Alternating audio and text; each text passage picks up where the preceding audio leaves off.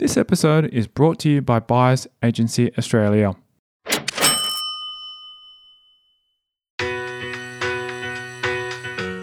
Cash flow puts food on the tables. There's a lot of people out there who are millionaires in theory, but they're living a pauper lifestyle because they can't unlock the cash and actually put that into their assets. So these conversations that we're having through this series are going to help people to actually understand how do they position themselves much better moving forward.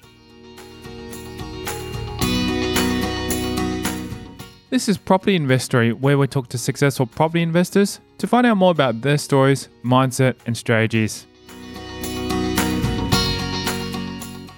I'm Tyron Shum, and in this special episode, we're speaking with Rob Flux from Property Developer Network.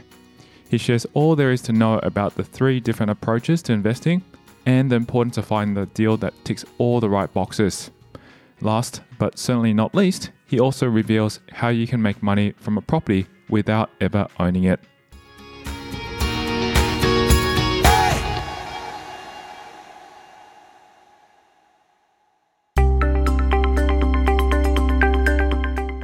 There are so many ways to look at and approach property investment, and Flux has a wealth of experience in all of them.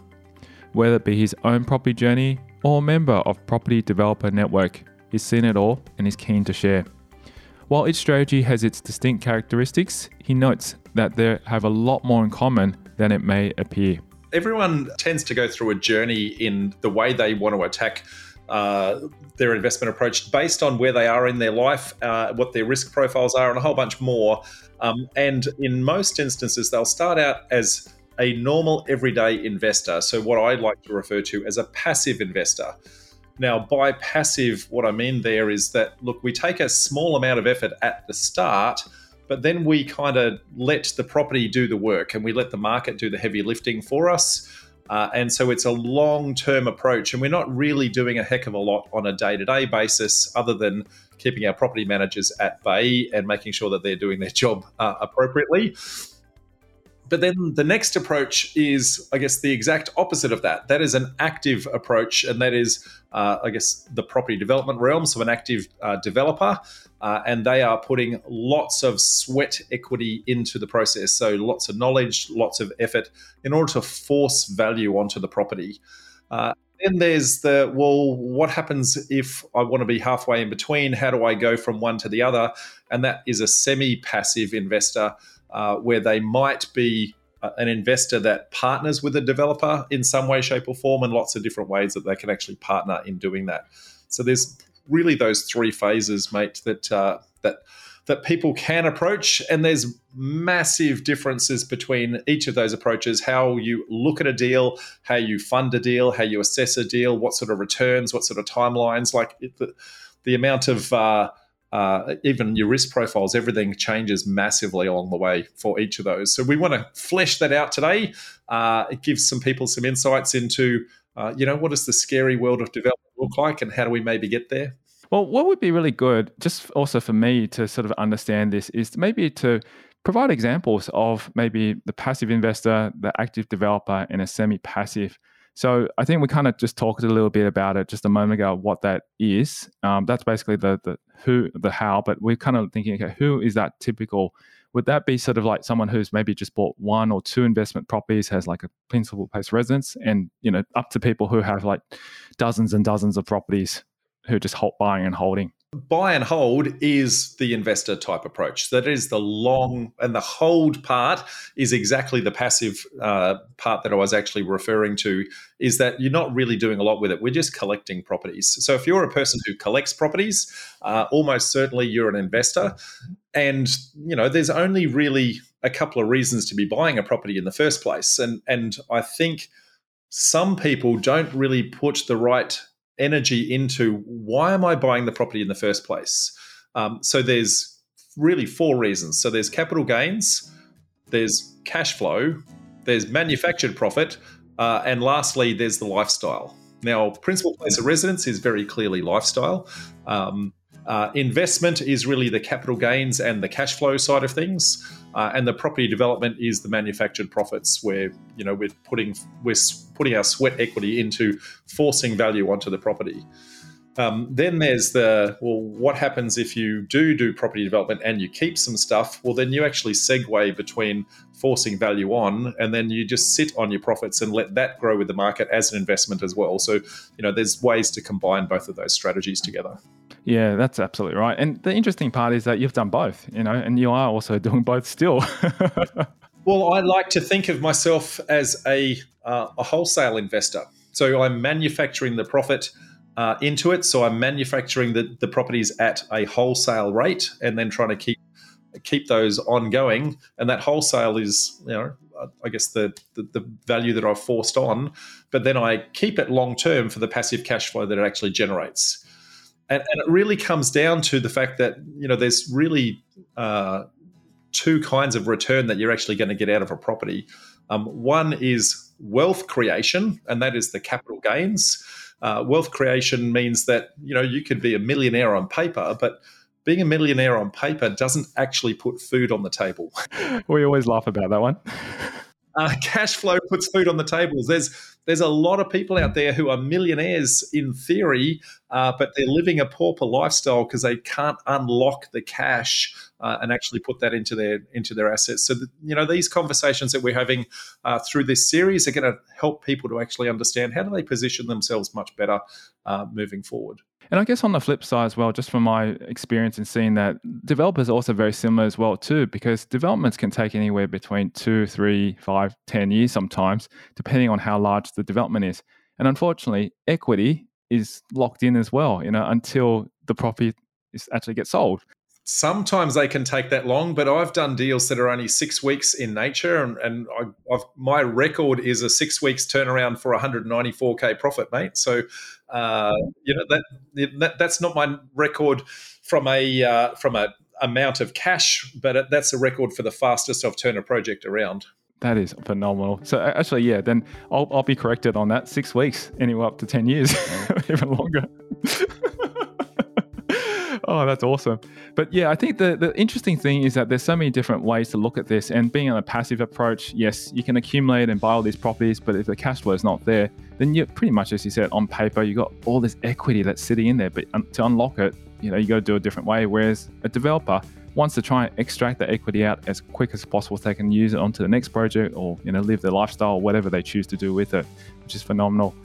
So I think what would be really interesting to talk about then is to jump in, as we kind of touched on, the reasons why you buy property and then the different perspectives behind it. So should we take a look and have a look at, say, capital gains? Because that's an interesting topic we just kind of just touched on right now, but let's delve a little bit deeper on that one. Well, capital gains is, I guess the value that is actually added to the property by letting the market do the uplift. So you buy it at one price and you sell it at another price. That is the capital gain. The ATO loves to have their little grab at that when we actually do eventually cash in. But if you never cash in, you don't actually pay tax on capital gain. So I guess you want to try and get to the point where you're not having to sell your properties down to put food on the table, mate. That's right. But at the same time, if the strategy is just to hold on to these properties and try and not pay tax, which we don't want to be not doing, but at the same time, I guess, how do you extract that out from a passive investor point of view? And this is where the challenge I'm looking and going, you got this massive portfolio, so I know some people have got $20 million property portfolio, but they've still got $100,000 in debt having to pay every year, $100,000 in cash flow to be able to keep this portfolio going alive. That's not a very good outcome, owning that many properties. I'll talk to an approach to get that out, which is not one that I subscribe to, but I know certainly a number of people that actually do. But I guess firstly, when we look at it, if you're looking for a capital gain type perspective, we're letting the market do the heavy lifting, and it's a long-term type approach. And in the short term, that's going to have some cash flow implications. It's going to consume some equity in order to put the deposit down, and it potentially is going to consume some serviceability in order to fund the debt that's actually going to get there. And so for the first 5 or 6 years, you're in a position where it's kind of only just washing its own face in many instances. And if you're negative gearing, it's actually going backwards and actually hurting you whilst you're waiting for the capital gain to actually start to come in. So there's a little bit, if you look at the matrix of time versus, return, it gets to a point where, you can be negative geared and actually, so it's actually cash flow out of your pocket. But at some point, it actually gets to the point where it actually turns around, where it actually starts to come back in your favor. And so for me personally, from an investment point of view, and remembering I've done 20 years of investing and 15 years of developing, negative gearing is just, it's a really bad business model, in my humble opinion. I mean, that's the reason why we look at positive cash flow properties nowadays, because it's supposed to be self-sustaining. But once it gets to the point where it's washing its own face and it's positive geared from that perspective, then as time starts to go on, not only is the capital starting to grow, but typically your rents are going to start to go up as well. And it starts to get better and better and better the longer you actually hold it. So there's this segue where you're trying to get to that one, I guess, the crossover where those two start to collide. And once you've beaten that, then you can afford to hold anything for as long as you want to.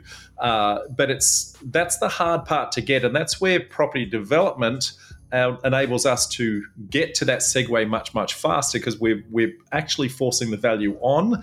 And rather than buying it at what I call retail price, where somebody else has made a profit out of it, we're manufacturing it at wholesale price, which means that the equity that we build into it, I guess day one, our sweat equity that's gone into it. So we get to that segue much faster.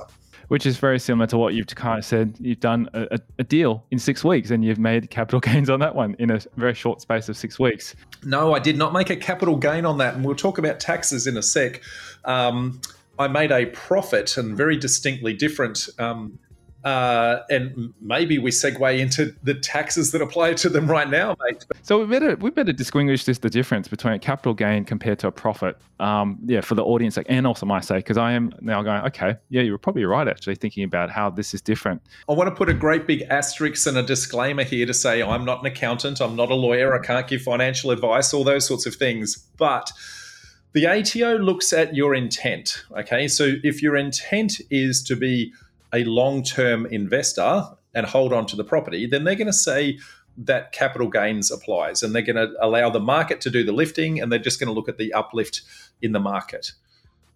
If you're doing, property development where you're forcing value onto the property, then the ATO deems that as what they call an enterprise. Now, an enterprise is, I guess, you have the purpose of actually going out and manufacturing something. And in this instance, we're manufacturing property is our widget. And so we're turning one something into many somethings. And so they're going to say, well, if you're running an enterprise, you're effectively running a business. If you're running a business, then GST starts to apply instead. So you can pay CGT or GST. You can't pay both. It's an either or type tax. That's really interesting, because then at the beginning, and sometimes this is where I think people stumble into this, or particularly property investors, when they first start this, they may go, okay, look, I've got some property here. I may have held it for maybe 2 or 3 years, and I decide I'm going to do a renovation. In a very short space of maybe 6 to 10 weeks or something like that, they have renovated a property and then decide to put it on the market to sell.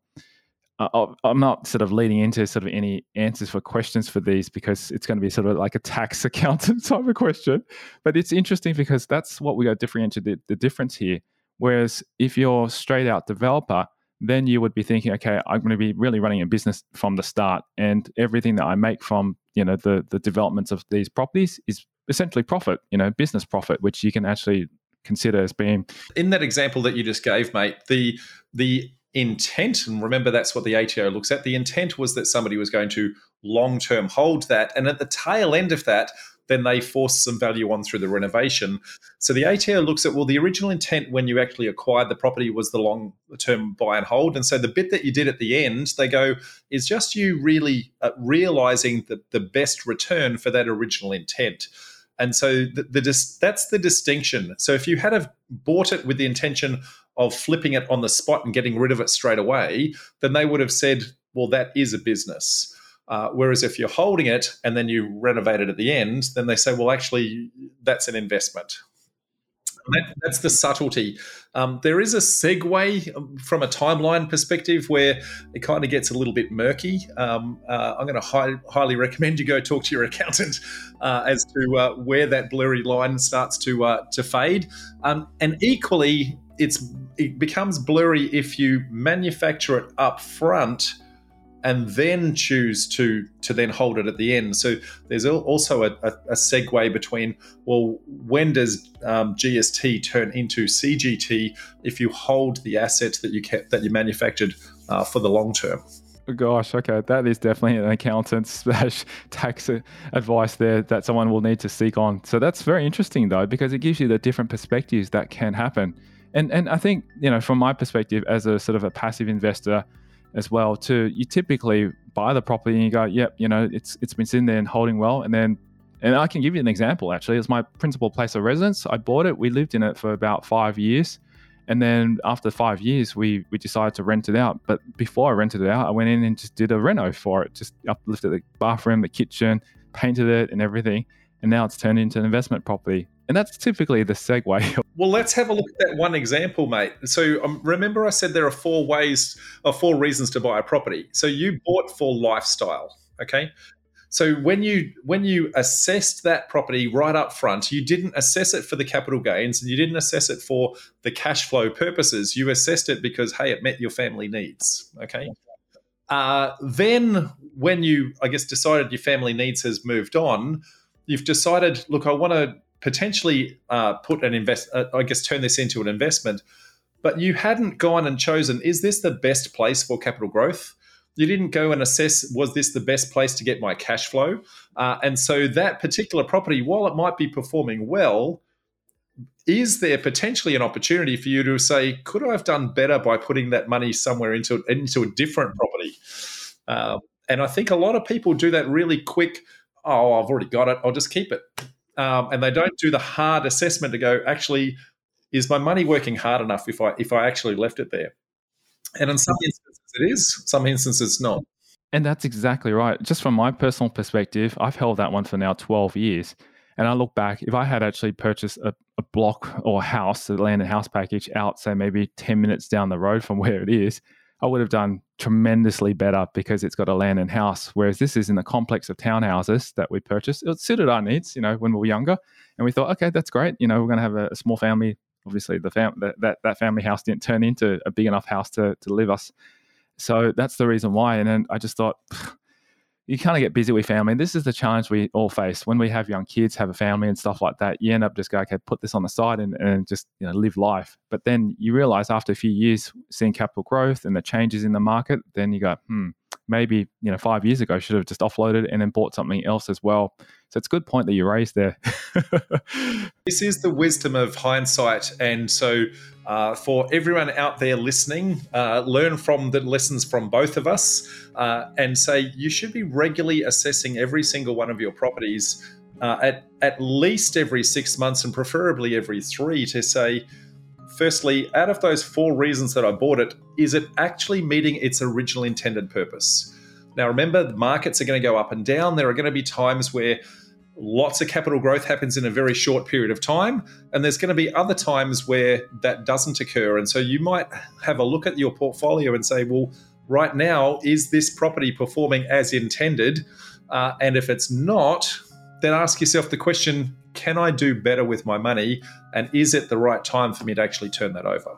Very, very good questions, which kind of also leads me to ask the question about cash flow too, because we just talked about capital gains, particularly for just a buy and hold strategy. And yes, it's very important to assess that. And as markets have gone, don't get me wrong, the property I had doubled quite well, but as I was saying, could have been invested into another location.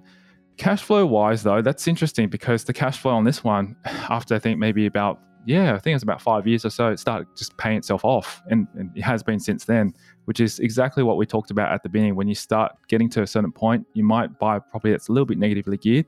And then after a few years, bang, it starts to become positive cash flow because of the capital growth and the cash that you receive from the rental increases and so forth. So maybe let's have a chat a little bit about the differences between cash flow for, say, a passive investor compared to, say, a developer or active developer. Well, in order to do that, we need to understand that for any investment, whether it be passive or whether it be active, there are really 3 lots of cash that you need to worry about. Okay. So the first one is the deposit in order to purchase the property.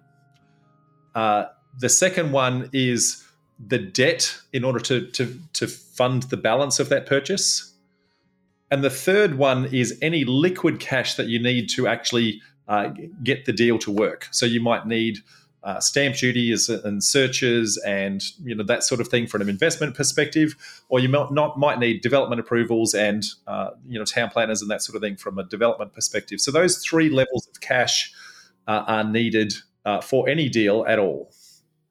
If you then start to have a look at, well, when do I need that? Well, there's the acquisition phase where you need to actually assess how much those three elements are needed.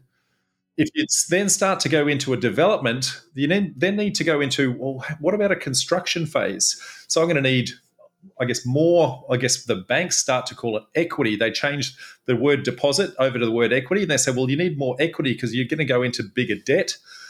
You need to increase the amount of debt because you're now constructing as well. And the liquid cash to run the deal starts to go up as well. And then the third phase is, well, if I start to sell some of those down and then I get to keep some of the stock at the end, any residual stock that I have, which then goes back to kind of an acquisition type approach. So you've got those three different stages with three lots of cash needed. And it's about having a look at, the peak of each of those to say, when do I need the most amount of cash to actually run this? And for some people, they don't have the cash. And so they, just stay at the acquisition model and they don't worry about construct and they don't worry about retaining anything else. And some people get really, really creative in their funding models and say, well, what if I never purchased the property in the first place? Is that even possible? Can I do a deal and make money and never fund it? That's getting down to really advanced strategies there. Like lots of different ways. But it's probably a really good, when we look at those three elements, a typical residential property, whether it be for cash flow, whether it be for capital gains, the bank is really looking at, a 20 or 30 year investment type approach. And so they're really looking at, can you afford to actually pay this on an ongoing basis? The bank is taking a little bit of a risk that you're going to keep your job for all those 20 odd years. So they take a very conservative approach to can you afford it? And so the equity or the deposit upfront and the serviceability tend to be their primary assessment criteria to make sure that is actually the case. When you say that, it's really interesting because that seems to be, the reason why a lot of people seem to stay in their PAYG jobs, because they just want to show the bank that they can actually just borrow for those purposes to buy more property. But when it comes to, say, for example, trying to generate more income, through a business, there's a reason why they want those business owners to have actually a minimum of 2 years in business before they can actually assess them, just to see if they're viable, which is really fascinating because, in my opinion, I still think that the banks are still going off the Stone Ages, because what happens if, say, for example, your serviceability goes shot because you lose your job only for a short period of time, but you've got lots of equity in your properties and you've been proving that you're servicing it, then that basically stops you from being able to borrow. It's just, in my opinion, still a little bit of a very Stone Age kind of philosophy or assessment criteria. The banks are controlled by some regulations with APRA dictating that, look, the bank has to actually make sure that the bank is a viable business. That's really important.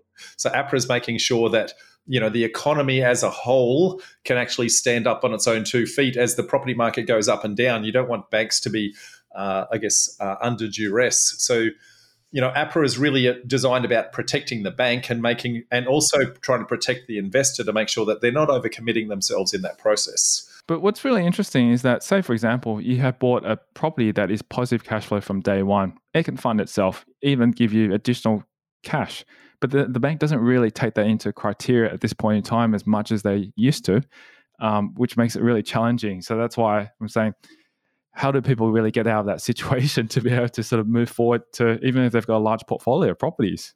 I think it comes down to, the investment approach. So if you're trying to do the long-term hold, the bank is constrained by those APRA regulations. And so it's very easy to do bank bashing and say, look, damn those banks, they're always against us. But APRA is really the one who's dictating, the amount of serviceability that they're able to take into consideration. They won't take into consideration all the rent, for example. They also need to stress test the interest rate that it is actually applying at any one moment in time, and add a buffer on top of whatever the current rate is and make sure that you can still afford that. So APRA is trying to do that to protect the consumer, right? But what happens if you don't have those resources? What happens if you don't have, I guess, the deposit to purchase a property? And what happens if you don't have the serviceability? Does that mean you can't get into a deal? Definitely not. That was very deliberately a loaded question because that's where property development starts to come into its own, okay? Because rather than looking at a 20 or 30-year loan horizon, the banks now start to look at this as to say, well, I gave an example before, 6 weeks, right? They start to take a much shorter view of the deal itself, and they look at the deal, and they're not really so much worried about your serviceability side of things, but rather, is the deal profitable? Is this actually going to make some money? Now, they're taking a little bit of risk on the fact that you know what you're doing, and they're not taking 30 years worth of interest out of you, so they tend to shorten the timeline and they ratchet up the interest rate, so their profits stay pretty similar, just for the record.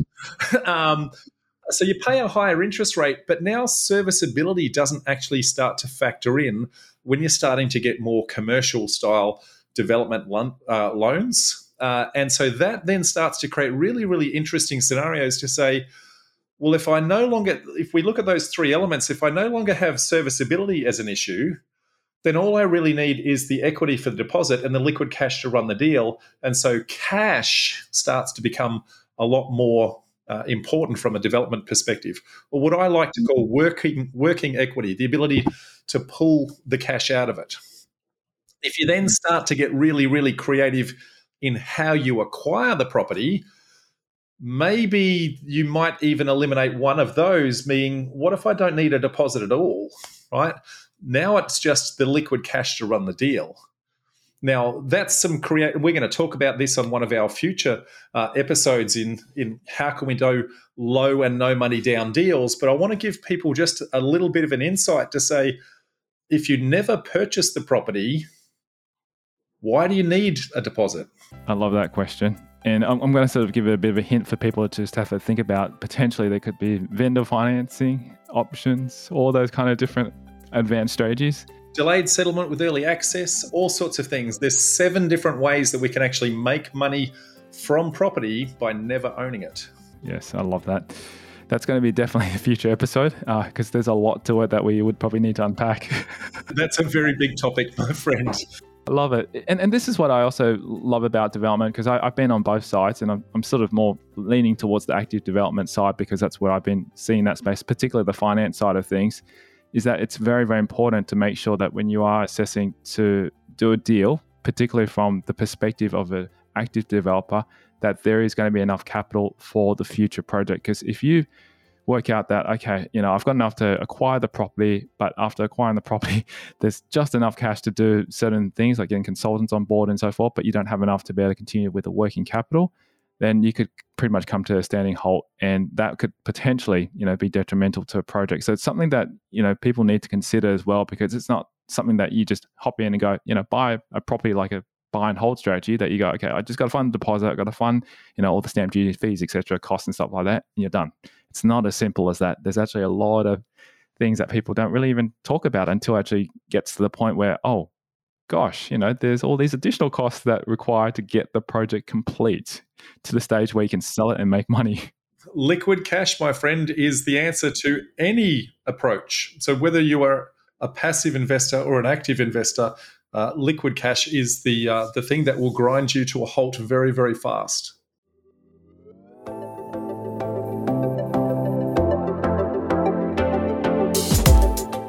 Coming up after the break, Flux examines the property investment catchphrase that many misunderstand. The reason why most people don't have a good grasp on it is because they're sold on a dream of something that is a little bit out of reach. The differences between assessing an investment and a development, and why it's so crucial to make that distinction. Each property has its own parameters that sit in and around behind us. So you need to actually take quite a scientific approach to how you actually assess it. We dive into factors such as population growth, the government, and how the closed borders over COVID-19 took a bigger toll than we may have realised. So what's happening right now, and I'm mindful that somebody might be listening to this podcast in a couple of years' time, what's happening right now is the property market is starting to slow down because the government is deliberately slowing it down. And that's next. I'm Tyron Shum, and you're listening to Property Investory.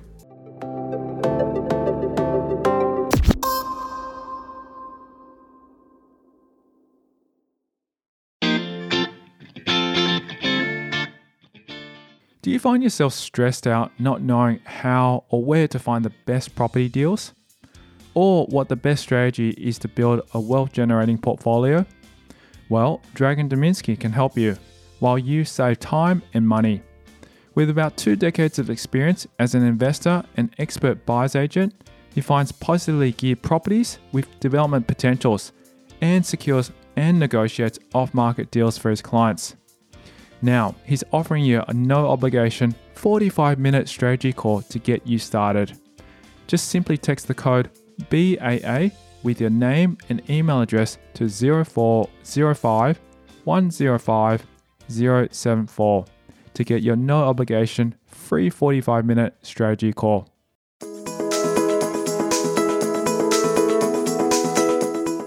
Flux has detailed the different possibilities, cash flow and capital gains for both active and passive investors.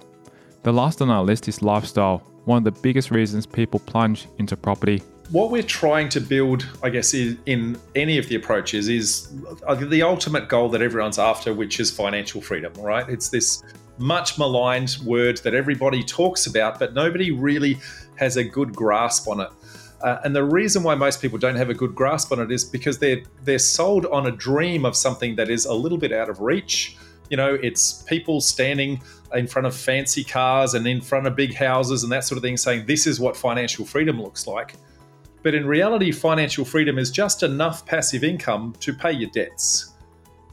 Now, that statement I want people to resonate on because most people actually are living a fairly meager lifestyle. The Australian average income is about $80,000 to $85,000 per year, and we're living within our means typically, which means that by the time we put food on the table, fuel in the car, send the kids to school, that sort of thing, the majority of us are living, if we're singles, I guess under that 80K mark, and as couples, somewhere probably around the 120K mark worth of expenses, which means that we actually don't need a lot of passive income to actually pay our debts. Now, it won't give us the fancy car and it won't give us, I guess, the flash house, but it will mean that the lifestyle you're living today can be fully funded without you having to ever work again. And at that point, time is free, okay? And then you can do anything you want with your time, including going out and making more money so you can get the fancy car. That's if you choose to? If you choose to. That is correct, if you choose to. That's fascinating because I think that's the thing is that the reason why we're talking about this, especially on the podcast, is to give people options because ultimately, if you can cover all your expenses, be, let's say, financially free, which is to basically not worry about any of your day-to-day living expenses, and you have the time and freedom to be able to do those other things that you might enjoy, whether it be going to become a more active developer or you want to just buy and hold and become a passive investor, that's the thing I guess you got to consider as well too, because this stuff does sometimes take time. And if you don't have the time and you're working a full-time job and that's taking all of your effort, or you've got a family that you've got to look after and so forth, that's taking a lot of time, you got to be able to find the time to be able to free that up. And if you're worrying about all the day-to-day living expenses and stress of that, it's going to be very, very challenging to get in. And that's a very, very good point that you've actually raised as well too. I think the difference, when we start to look at the difference between an investor and a developer, the timelines to become financially free are very, very different, okay? So what we're looking at from an investment point of view, we're typically letting the market do the heavy lifting. So the market's going to go through cycles, and typically a market cycle is every 7 to 10 years that the property will double. That's the rhetoric that's out there in the market. So by the time you actually start to do that, you might start to accumulate a few properties, hit a glass ceiling. Hey, I can't get any more deposit. I can't get any more serviceability. You have to wait for the property to lift up enough to then pull some equity out to then reload that again. So it takes a while to actually do that. And eventually, if you can collect enough properties, you pay a couple down because they've doubled in value. That pays down your debt, and all of a sudden you've got your cash flow. That's the magic of that, but that can take anywhere up to 20 odd years to do. That's certainly what it took me the first time around that I did it. It works, absolutely, but it's a long, slow, gradual process. But not everyone's got 20 years to hang around. And so that's where property development comes in, and you can start to manufacture the profits, which means you can compress the timelines massively. But in order to compress the timeline, you increase the effort involved on your behalf, because you have to actually learn the trade, you have to apply the trade, you have to go find the deal, you have to run the deal. It takes quite a bit to actually make that happen. But when we're talking about, somewhere in that 80 to 120K passive income type approach, we find a lot of people are actually able to do that and generate that passive income in about 5 years. It's fascinating because you've seen it from both approaches. And as you said, it's taken you at least up to 20 years to build that passive investor type of approach. And then after that, you switched over to become a developer.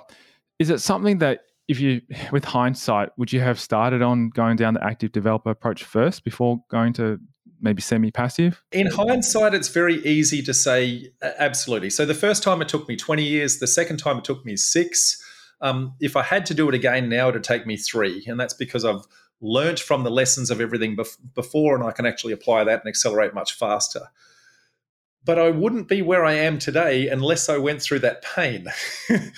And so I guess it's much easier for me to now look at it and say, yeah, I can actually do that now in 3 to 5 years for most people. And that would be the approach that I'd recommend, but not legally allowed to recommend, so I can't. All I can actually say is, hey, here's an alternative. If you've got the time, if you've got the effort and the inclination and the ability to take on that workload, then that approach is much faster. But it's not get rich quick, mate. It's just get rich. And that's the thing. It's also dependent on your personality trait as well too, which is actually the perfect kind of segue into this, because it's not suitable for everyone. What we're talking about here might be like, no, this is not for me because I'm very conservative. I just want to buy my properties, sit back, hold it, and then just wait. Whereas other people like myself, who are a little bit impatient, want to actually move a little bit faster. So it'd be actually interesting to share, what your thoughts is on that with the different types of personalities who might be suitable for these type of different, views. You touched on a really interesting thing there, which is risk. Everyone's risk profile is something very, very different. I've got a slightly different approach on that. Okay. So firstly, I'm going to quote someone that everybody knows, Warren Buffett. He talks about risk only comes from when you don't know what you're doing. Okay, so when you educate yourself, you're going to be able to identify the risk and put a risk management plan in place. Then the nice simple solution, I think we touched on this on episode 1. We're told that crossing the road is risky when we're a kid, but we get told look left, look right, look left again, and you can cross and navigate the road quite safely. But the risk has never changed. The risk is still there. The car is still dangerous. But we now know how to navigate that. And the second part to risk is, are you in control of your destiny? Now, I would actually argue that if you're buying a property and letting the market do the heavy lifting, the market's going to go up and down at different points in time. And there might be a time when the market is down, you have lifestyle circumstances change, you might be made redundant, you might get sick, those sorts of things. The market is down at that point in time. You are no longer in control of whether or not you're actually maximizing your investment. And so the risk is equally applies to both, but the perceived risk is different. Now, investment has a little bit of a forgiving trait in that time will heal all mistakes. And if you wait long enough, the market will come back and it'll recover and that sort of thing. But not everyone's got the benefit of time to just wait it out. That's right. And also not the benefit of having money, because, for example, when I guess my parents purchased a property at the top of a boom, they were hoping, I guess, that it'd go up in capital gains. But unfortunately, the market turned so quickly, and they had to hold on to a particular property for many, many years, for about 5 years. But it got to a point where they couldn't hold on to it because the cash flow became extremely challenging to be able to fund, even with the rent that was provided. So they had to make a tough decision and sell, and they sold at pretty much at the bottom of the market, unfortunately. And these are typical stories I've heard from mum and dad investors, unfortunately.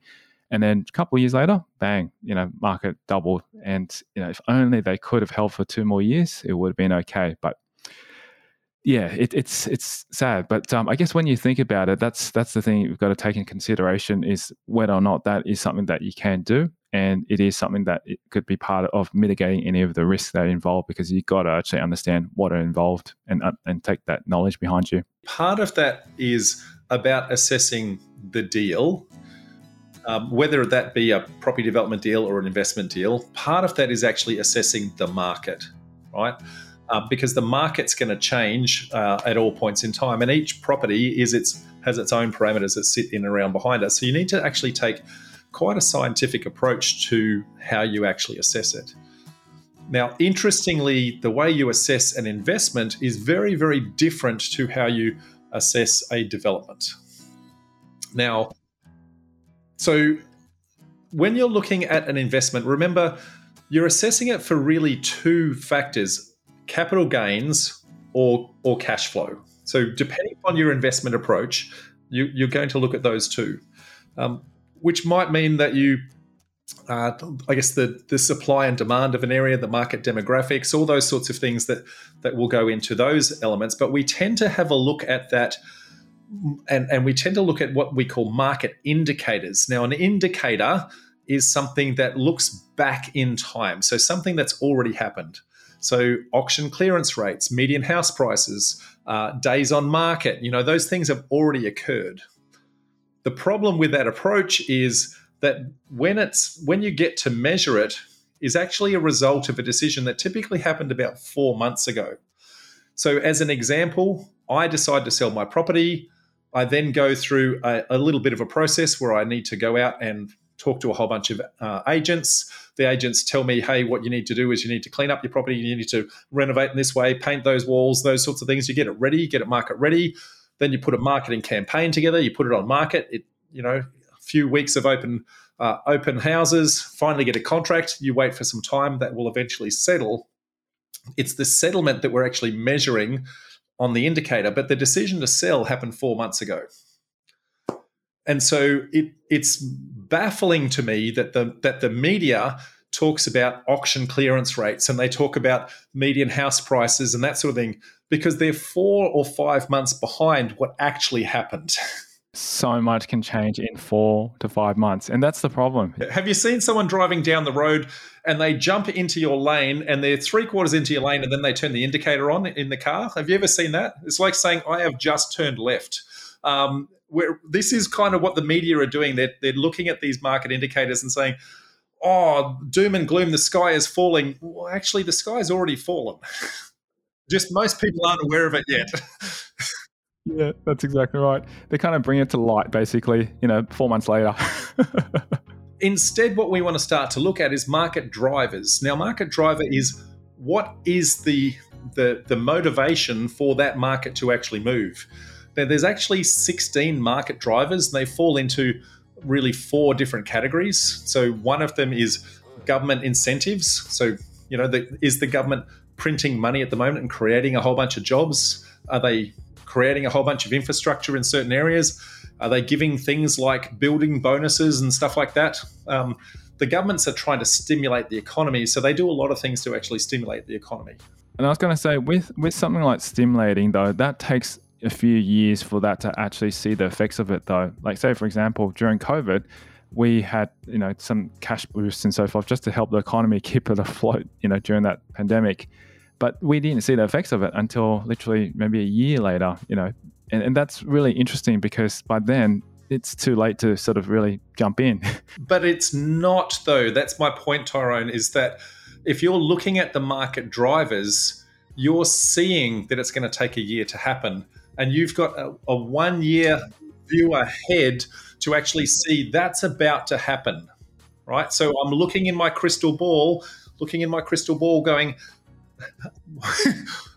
I can actually start to predict the market. Now, it's a little bit fuzzy, it's not perfect, but we can actually say, hey, those jobs being spent there, the business bonuses that are actually going in, that's going to start to stimulate the economy. Gotcha. That's very smart. That's the thing that I think I obviously overlooked on that, but like looking back at it and go, okay, that at that point in time when the economy started to take a huge, or the property markets started taking a huge climb up during COVID, that was when I was like, okay, this is pretty much repeating history itself again, because that's typically what happens after some kind of war or after some kind of big world event. The property markets and every single market seems to go straight up. There's a few other, I said there's 4 different categories. The next one is population growth. Now, population growth happens for a couple of different reasons. So there's intrastate migration, so people moving from the city to the country, people moving from the country to the city. There's interstate migration, so people moving from one state to the other. There's births, deaths, and marriages. And then there's international migration with people actually moving across. And so you need to look at that on balance and say, is this particular market growing up? Now, an example, during COVID or before COVID, Sydney and Melbourne were growing at a great rate of knots. But during COVID, everyone was fleeing Sydney and Melbourne and moving to Brisbane and Perth. Okay, so when you start to see those things, you go, and they're also moving out to the regionals. And so you're seeing that particular areas were getting a huge amount of market drive where others weren't. So you can actually start to see that actually starting to occur. Now, the biggest market driver for population is international migration. And for all of COVID, we had no international migration because all the international borders were shut. So we did not have a market driver pushing the demand on property at that point in time. So the government had to stimulate the economy with all of the, incentives and drivers that they put in from projects and billions of dollars they spent on our economy to kickstart the economy. So the boom we just had was artificially created. So now that with borders open, then we potentially could see, population growth increase, And by the way, Rob's rubbing his hands. So what's happening right now, and I'm mindful that, somebody might be listening to this podcast in a couple of years' time, what's happening right now is the property market is starting to slow down because the government is deliberately slowing it down. So affordability, they're changing interest rates. They're making interest rates slow us down. Inflation is going up. The cost of actually being able to afford the property. This is the third of those areas that we need to look at, is the housing affordability. Unemployment rates, we're at record low unemployment rates at the moment. So we've got a couple of forces that are kind of pushing. One is what I like to call a tailwind. They're pushing us forward, and some of them are headwinds, and they're pushing us back. So you've got to look at all of those on balance and say, have I got more things pushing against me or more things pushing behind me, pushing me forward? Now, right now, we're at a knife's edge, and we're kind of, the market is starting to go backwards because of that. But I see a very big switch coming in the not too distant future that's going to be mostly tailwinds. It's interesting because I've had similar thoughts, and a few other investors who I've been speaking saying very similar things, because when you're looking at all the facts here, it does show that there is potential there. And that's the reason why, as you said, or as we kind of discussed, sometimes these market leading indicators are at least a year ahead, of what we should be. So perhaps if what we're seeing right now, we'll know in a year's time what the outcome will be. And hopefully there'll be enough time for us to prepare. And the last of those 4 categories is the true supply and demand. Okay. So when people are moving into an area, how much product actually exists there? Now, in most instances, in order for a product to actually be created, whether it be a house, a townhouse, an apartment, whatever that is, a developer, that's someone like me or my community, actually has a look at where the population is moving towards and saying, can I put an opportunity in front of that person just as the demand starts to hit? So we have to go through a few phases to make that happen. We need to get a development approval from council. That's the first part. So we can actually measure how many development approvals actually happened.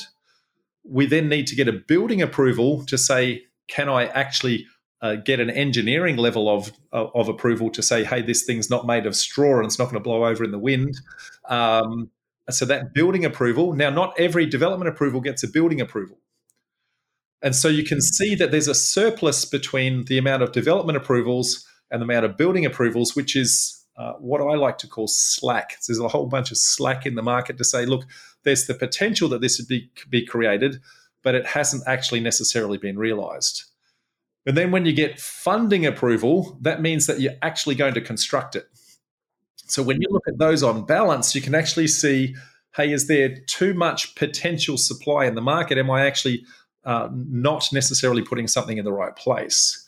Now, what's super interesting is because the way that COVID kind of played out and the artificial boom that was actually created, there were very, very few development approvals that were actually done during that timeline because firstly, at the start of COVID, property market was dropping and nobody knew where COVID was going. So everyone said, whoa, I'm not going to get into that because I don't know where the bottom is. So then there were no development approvals at the start of that process. Then the government said, hey, hang on, we've got no population growth driving the market. The property market is actually starting to dive. We need to protect it. So they created an artificial stimulus with all of the building bonuses and a whole bunch of infrastructure projects. They spent billions and billions of dollars on roads and highways and tunnels and schools and all sorts of things like that. So suddenly, the amount of building approvals took off, and so there is no slack left in the system. So all the development approvals that were already in existence got consumed. Now there's no slack. Okay, so there's no potential there, and so when the borders are now open, international migration is starting to come back. But where are they going to go? And that's where we got to find the supply, e.g. DAs and so forth. But what's interesting is why would people go for a DA and then not go ahead to build if their intention was to, get a build done? There's a combination of things, and it largely comes down to the fact that when we look at statistics, most developers are actually part-time mum and dads. Okay, somewhere between 80 to 90% of all development approvals, depending upon the council that you're in, are small-scale, six-pack and below type projects. So they're people who aren't professional developers. They're not really trained in the process, and they think that just getting a development approval is enough. And they forget, if you remember those 3 stages of funding I talked about, they forget that it takes a lot more money to actually fund the second stage. And they go, oh, suddenly I don't have it. So that's one problem. 2, they don't understand the demographics and where are people going. They don't understand the supply and demand. And maybe they got an approval, but there's no demand to actually take that up. Or lastly, they don't understand the demographics of the area to say, have I built the right product for this market? And that's because most of them are part-time. And so when I said before that Warren Buffett quote, risk comes from being uneducated, they haven't taken the time to actually educate themselves on, hey, just because it can be done, should it be done? And so there are a lot of DA-approved sites that are basically worthless. As a matter of fact, 90% of all development sites are not profitable. And unfortunately, most people don't understand that. And they think that just by going through the process and getting the approval, because council will give you the approval because you've met and complied with all of council's rules about what can be built. But council don't care about the profitability of the deal. That's very true. Yeah. And it kind of makes you think, wow, you go through that whole process because it's quite costly. It's not cheap to be able to just get a development approval. It spends many hours, many consultants' fees and so forth to get a DA approved. And even if it needs changes, you'll have to go back and there's additional costs involved in doing that. I mean, I'm going through one right now. And if you don't do your research and you don't actually meet what the market wants, then basically you are literally just throwing money at the wall. And I'll be happy to set that money. If it doesn't go to the wall, it goes to me. I'd be happy to do that for you. But anyway, that's really, really fascinating. That I didn't know that stat. That is phenomenally strange for people to do that. So if you take the time to educate yourself and understand those market drivers, and you, I guess, put the right product in the right location as the demand is starting to take off, you will be successful. It's when you don't put the effort into the education side of things and you create the wrong product in the wrong location, that's when you're almost guaranteed to go backwards. Yeah, and I think this kind of is really good time to sort of just talk a little bit about finding the deal that's suitable for the area, and then be able to potentially use experts or outsource to people who actually do this day in, day out. Because, as you said, a lot of the mom and dad investors, maybe they might not necessarily have the time, or maybe might not have the experience, and it might be actually be a good idea to get some experts on board to be able to find those deals and help them with that, because then that would be beneficial not only just to them because they'll profit from it, but also to the area because they're delivering a product that people want. Outsourcing the finding of the deal is a fantastic way for you to accelerate with a limited amount of your own sweat equity. Okay, but, and I've got a very big but here, you want to be very careful that you are delegating and not abdicating. Now, by delegating, it means that you actually understand how to assess the deal yourself. You have the skills in order to be able to do it. And you're giving that task to somebody else, and you can validate when they come back to you and say, hey, I think it's a deal. You can actually validate and prove that it really is a deal. So that's delegation. That's a very smart way to actually outsource and scale. Okay. Abdicating is when you give that to someone, they go and do the work, and they bring it back to you, and you have no ability to tell whether or not it really is a deal. Okay? And so you're taking their word for it, and you have no idea to be able to determine whether or not their skill is actually there or not. And so there are entire industries that are based on finding the deal for you. But you got to remember how they're remunerated. They're remunerated by you buying the deal. They're not remunerated by how much profit you make out of the deal. And so their incentive is for you to buy it, not necessarily for you to profit. So there are going to be times when unscrupulous people will take advantage of that, or people who are not intending to be unscrupulous, but they're just not educated enough to be able to assess the deal well enough. They think they've assessed the deal well, but they fall into that category of just because it can be done, they don't really realize that it shouldn't be done. And so they've gone, yes, it's got lots of development potential, but they don't realize the profit potential is not there. And so it's very easy to be given a dud deal when you abdicate. And this is why it's so important to actually do your own due diligence behind it, really educate yourself to learn the reasons why a deal is stacks up or not, because the more you do it, the better you become at assessing the deal. And in my opinion, I think it's smart to be able to leverage and use other people's expertise to find a deal, because it saves a lot of time. I mean, I know what it's like to go and find a deal, and it takes a lot of time. But if you can get someone to help you and you give them the right criteria, then you assess that deal, then you'll be able to move much, much quicker, because there are a lot of other components that are necessary as part of any development. And sometimes it might be just worthwhile spending a bit more time on the other parts rather than going acquire a deal. Not saying you shouldn't do it, but it's it's something that there are plenty of people out there who do it full time as their job, and they love it. I think super important, educate yourself on, do you know how to assess the deal yourself? Only at that point do you determine whether or not you should outsource. That's so true. Before jumping in, wow, we talked a lot today about this. This is great. So maybe the one last thing is, I think we'll kind of lead into this, because as we've talked about the three different approaches, from a passive investor to an active developer to like in between where you do semi, which is basically a passive and active. Let's say, for example, if you have one investment approach right now, one investment property as a passive investor, how do you go through to potentially go into like an active developer, just like myself. I've been in this passive approach and considering going to development. Well, there's a couple of different ways. There's one that fits in the middle, which is the semi-passive investor. So there are two different approaches to being semi-passive. So an example might be, look, I bought an investment property, let's just say 10 years ago, and at the time it was at the outskirts of the city, but now the city has grown, the population has come towards me, and all of a sudden this is now in an area that's just been rezoned or is now going through massive growth. Maybe that property now has, maybe it always had development potential, but now it's actually in a place where the demand for that product is actually super high.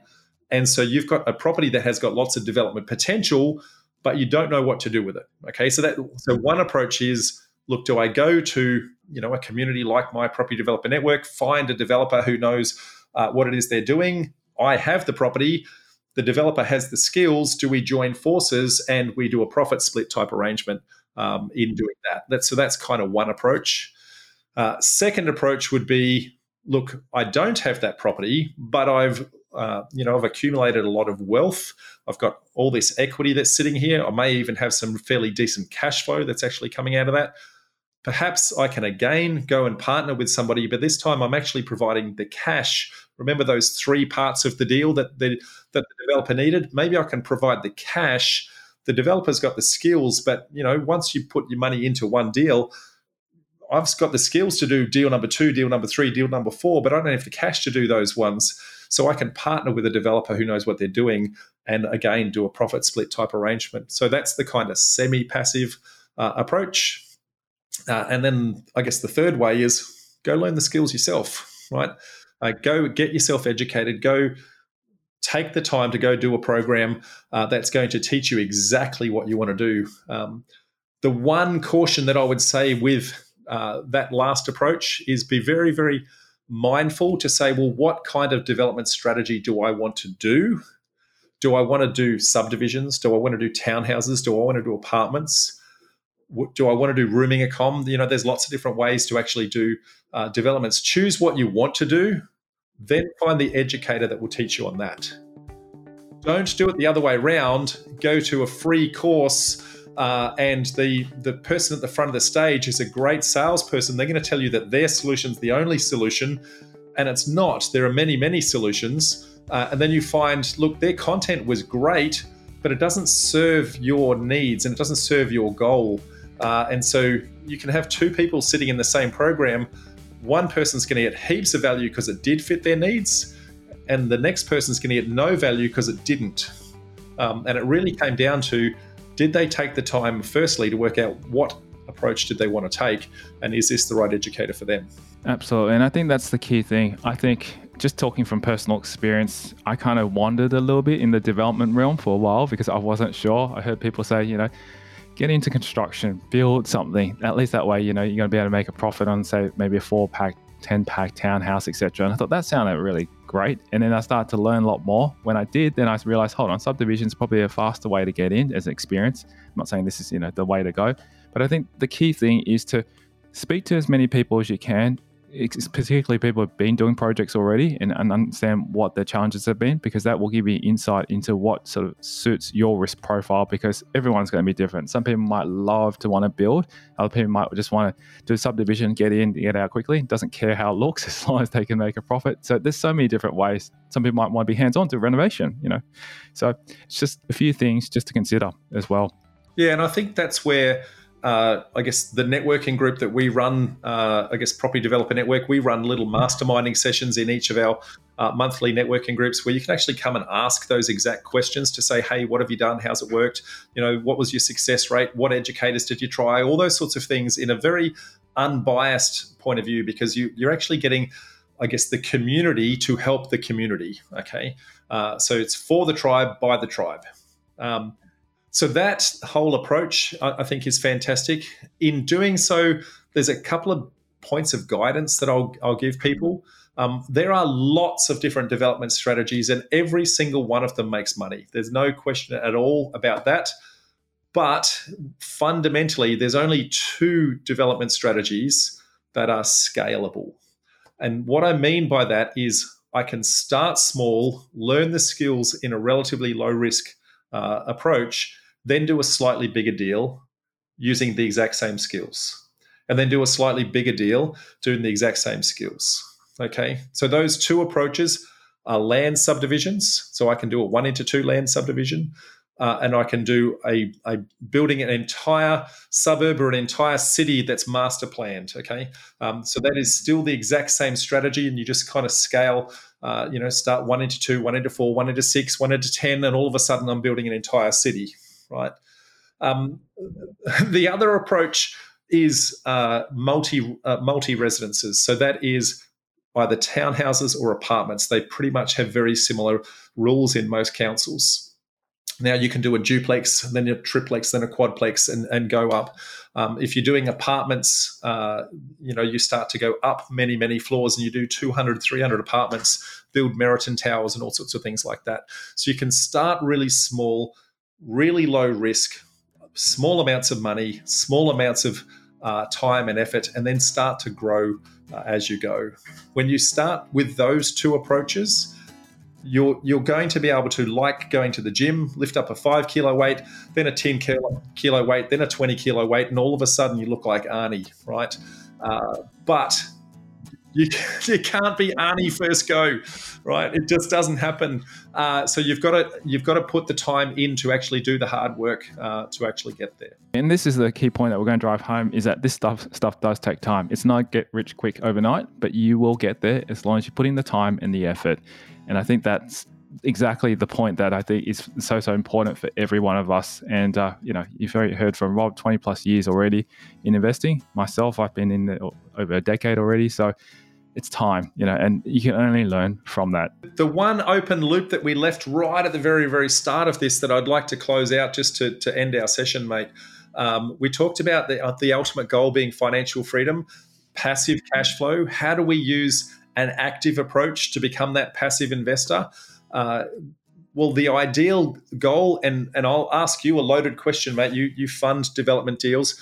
What is the typical profit on cost that most developers are actually aiming for? They're always saying about that 20%. About 20%. That is almost a universal answer that I get when I ask that question.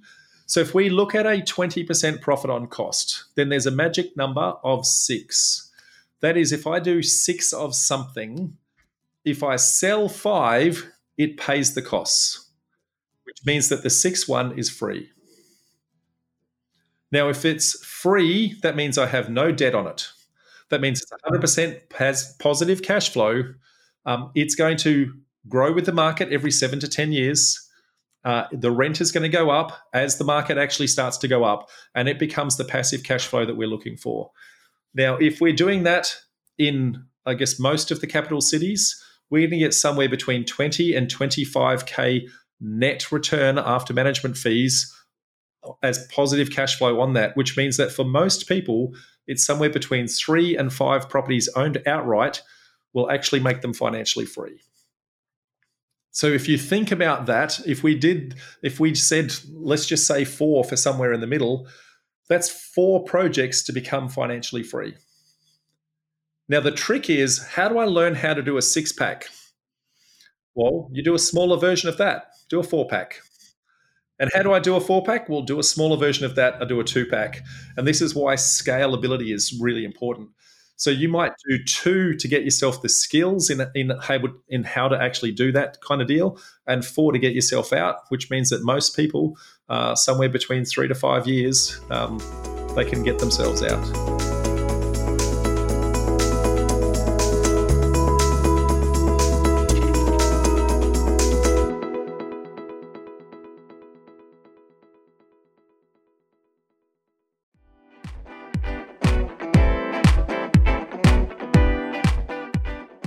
Thank you to Rob Flux, our guest on this special episode of Property Investory.